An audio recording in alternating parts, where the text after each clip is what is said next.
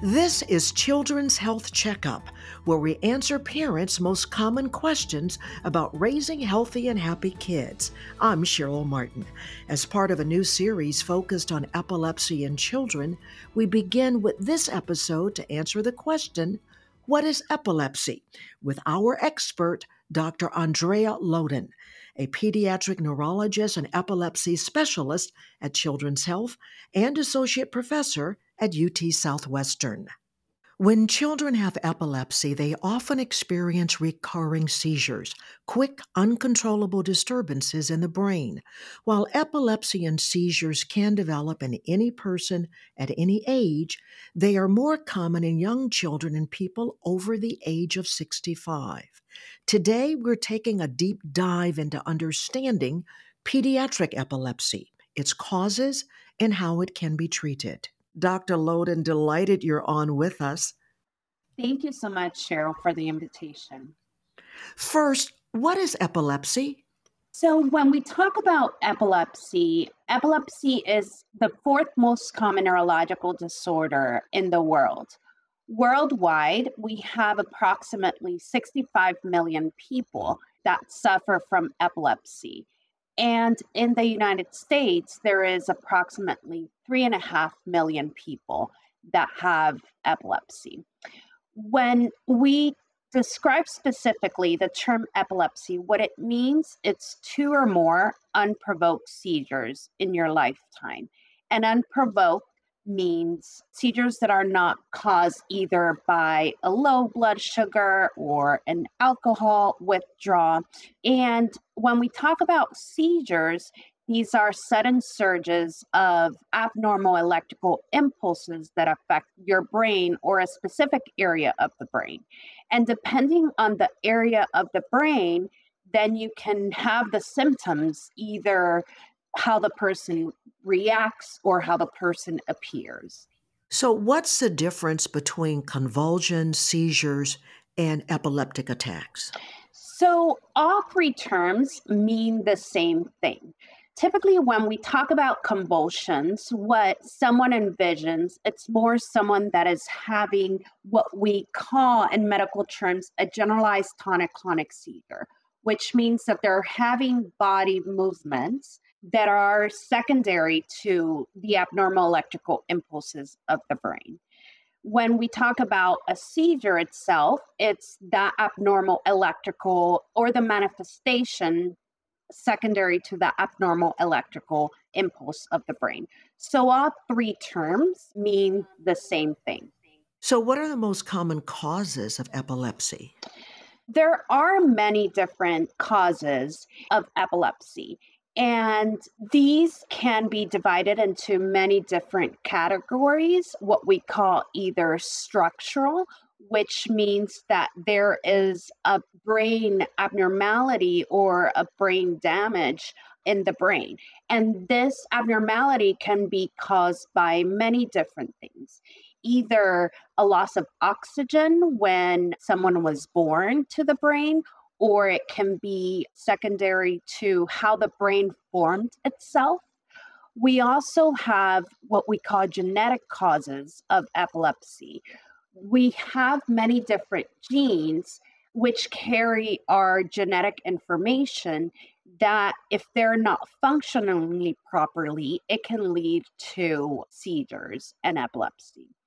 We also have infection causes. This doesn't mean that epilepsy is contagious. However, if someone has a certain infection to the cover of the brain, the meninges, or an infection in the brain itself, it can lead to brain malformations that may cause the person to have seizures and epilepsy in their lifetime. We also have metabolic causes, autoimmune or immune causes that might lead to seizures. And in about 50% of cases, the causes for epilepsy itself can be unknown. So, how is epilepsy diagnosed? First, when someone has a seizure-like event, they can be seen by a neurologist or by an epilepsy specialist. And before making a diagnosis, the physician is going to ask many questions and take a detailed history and also perform a physical exam. And the history is very important because with the history, they're going to ask questions of, for example, how did the seizure start? Because this can give us a lot of information of even what is the area of the brain that is generating the seizure. They will also ask questions, not only how did it start, but what did it look like, or if the patient lose or did not lose consciousness. Besides doing a detailed history and the physical exam, then the doctor may order also some blood work because we want to rule out other causes of seizures and rule out provoked seizures. So, either by an electrolyte abnormality like low sodium or salt in your body or low sugar. Because if the patient does have these abnormalities, then this is considered a provoked seizure. And if we go back to what is epilepsy, epilepsy is two or more unprovoked seizures. So they might do blood work. Other things that we use to diagnose epilepsy is performing brain waves or what we call an electroencephalogram or EEG. And what this does, it looks at the electrical activity of the brain. As we talked, seizures are caused by abnormal electrical impulses of the brain. So, if we do find abnormal electrical activity with the EEG, this might also give us an understanding of what type of seizure, what type of epilepsy the patient has. Then, other testing that we do that can help us diagnose or understand what is causing the seizures is to do brain imaging in the form of a brain MRI. And what we're looking with this is mainly the structure of the brain. We're trying to understand if the patient has any abnormalities in the brain that might put them at risk of having seizures. Then, once we perform testing and get our history, and many times we might find that the brain wave or the imaging of the brain, the MRI, can be completely normal. And this does not exclude the possibility that the patient has epilepsy. Epilepsy is mainly a clinical diagnosis that we perform with taking a detailed history of the patient. A lot of times I tell also my families if seizures are happening frequently and if possible to take a video of the seizure because this can also help the physician understand and see what they're concerned about. So, once there's been a diagnosis, what are the treatments for epilepsy? Throughout the years, there has been a lot of evolving different treatments. The first line of therapy is to find the right anti seizure medicine for the patient. In the United States, many drugs have been approved to treat epilepsy. Right now, we have approximately 30 anti seizure medications that are in the market. And in about 70% of people with epilepsy, anti seizure medications can successfully control seizures. And then, if the patient continues to have seizures, despite two anti seizure medications, as we mentioned, seizure medicines can successfully control seizures in about 70% of people. So, in about 30%, we might need something else other than medicines. Then at that point we can consider other type of therapy options, including what we call neurostimulation devices.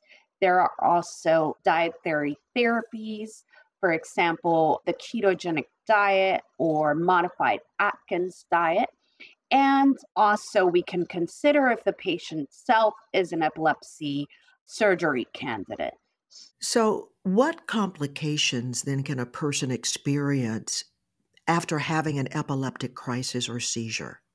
There is a risk of what we call sudden unexpected death in epilepsy, also called SUDEP.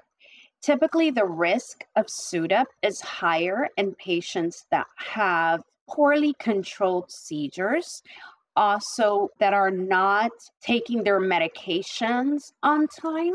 And also, the risk is higher in those patients that may have big body convulsive seizures. There's also a risk that when a seizure starts, if the seizure is lasting longer than 5 minutes, that the patient can have limitations in their breathing that might require either respiratory support or ICU care. There's also risk if the patient is having poorly controlled seizures, even if they're very short and brief, that this might affect their cognition and also their daily living and quality of life. So that's why it's important if someone suspects of epilepsy or that patient is having seizure-like events to get medical care. So, a question, let's say a parent that the child or the teenager, they're having the first seizure that the parents know that it's a seizure. What should the person do? Do you let them complete the 5 minutes, or what should a caring person do while a person is experiencing a seizure? We always discuss about seizure first aid with the families. So, if either your child or you witness someone having a seizure, the first and most important thing is to stay calm. And I know for a parent also, it's very difficult to do that, but try to stay calm. Then lay the patient on a flat surface, either on the floor, on their side.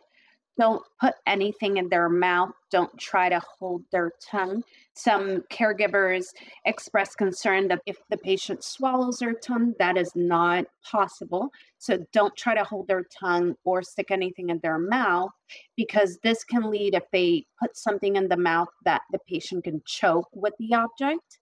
And then if the patient has any tight clothing or tie or belt, to kind of loosen them up, put them comfortable on their side. The reason why we say on their side is because many times they can have a lot of saliva in their mouth.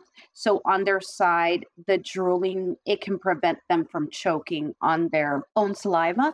And then oftentimes, patient with seizures may have an emergency medicine that can be either given by their nose, so intranasal, or through their rectum, rectally. So, if that's the case, we often tell caregivers to give the medication at the 5 minute mark, but it's always dependent on what the prescriber tells the families and the patient, as each individual might differ. Now, can epilepsy be cured? Although epilepsy cannot be cured, there's many different type of what we call epilepsy syndromes that patients may outgrow with age or when they reach adulthood or teenage years. But there are many treatment options that can manage the seizures and that can lead to patients having remission of their epilepsy. And as we mentioned previously, with medications, we could reach up to 70% of people treated successfully. Is there anything else you want to share about epilepsy in children before we wrap up this episode? Yes, I think it's also important to mention that not all seizures may look the same. As we talked previously, depending on which area of the brain is involved, this can influence what the seizure may look like. So it can either lead to abnormal movements or to different sensation perceptions or different behaviors. And this is how we also classify the different seizure types. So, there are three important things that we consider when we're discussing the terminology of seizure types. So, for example, what does the beginning of the seizure look like, or the level of awareness of the person during the seizure, and also whether or not there's movement involved. This is how we classify seizure types. And the typical terms that we use are either generalized seizures, when seizures affect both sides of the brain, or we call them also focal seizures, when seizures may start in one area of the brain and may then spread or not to another side or to another area of the brain. And then we also have unknown onset seizures, when we're not sure where the seizure itself began, or when the onset of the seizure hasn't been witnessed by someone.